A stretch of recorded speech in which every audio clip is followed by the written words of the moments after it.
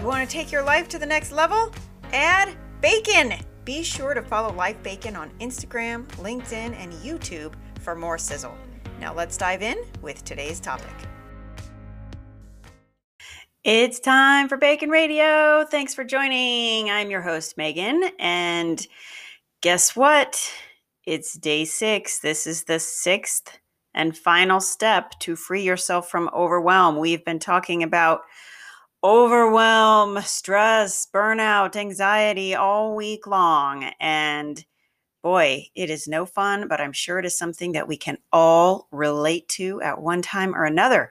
So if you ever experience overwhelm, be sure and rewind and check out the last 6 episodes where we talk about 6 steps to free yourself from overwhelm. These are steps that I have learned directly from one of my coaches and mentors, Jen Gottlieb.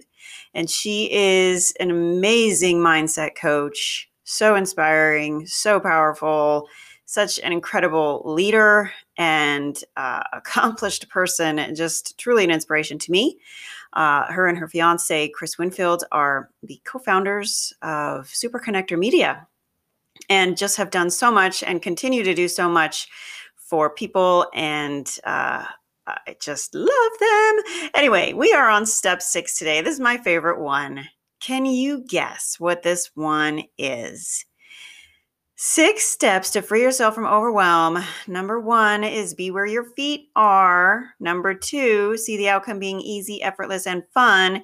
Number 3, remember a time when you did something even more challenging. Take a look at that win list. Number 4 is cheering yourself on. Number 5 is scheduling that self-care and recovery. And number 6, drum roll, please. Celebrate and reward yourself as you go. Yay! That's the best, right? That's the best. We love to celebrate and reward ourselves. So make sure you plan it out. Plan out what the rewards are for each step of the way. Because then what happens is you're training your body and your mind to know that you want to get through it, because you're going to want to have that reward. So make sure you build in that desire and the courage to do the task. So whatever it is, you could probably make a list of rewards for yourself. I can think of so many ways to reward myself. Take myself on a little shopping spree, have a little cocktail, take a nap, go on the swings, go for a walk in the park, take a bubble bath, go in the jacuzzi, have a cookie. Oh my goodness, have an ice cream, any kind of sweets. Those are rewards for me. But I'm sure there are all kinds of simple, you don't have to break the bank, but there's all kinds of ways to celebrate and reward yourself. But look, overwhelm is it's worrying about things that haven't even happened yet. So you've got to flip the script and choose your perspective on this, right, people? Okay. And if you can follow these 6 simple steps, these are all things that anyone can do. They're very basic. It's very easy to just look at these steps and just apply them to your situation, to your life, and see what it does for you. And make sure you celebrate and reward yourself as you go. That is step number 6. Never, ever, ever skip out on the reward and the celebration. Do not ever let yourself skip step number 6.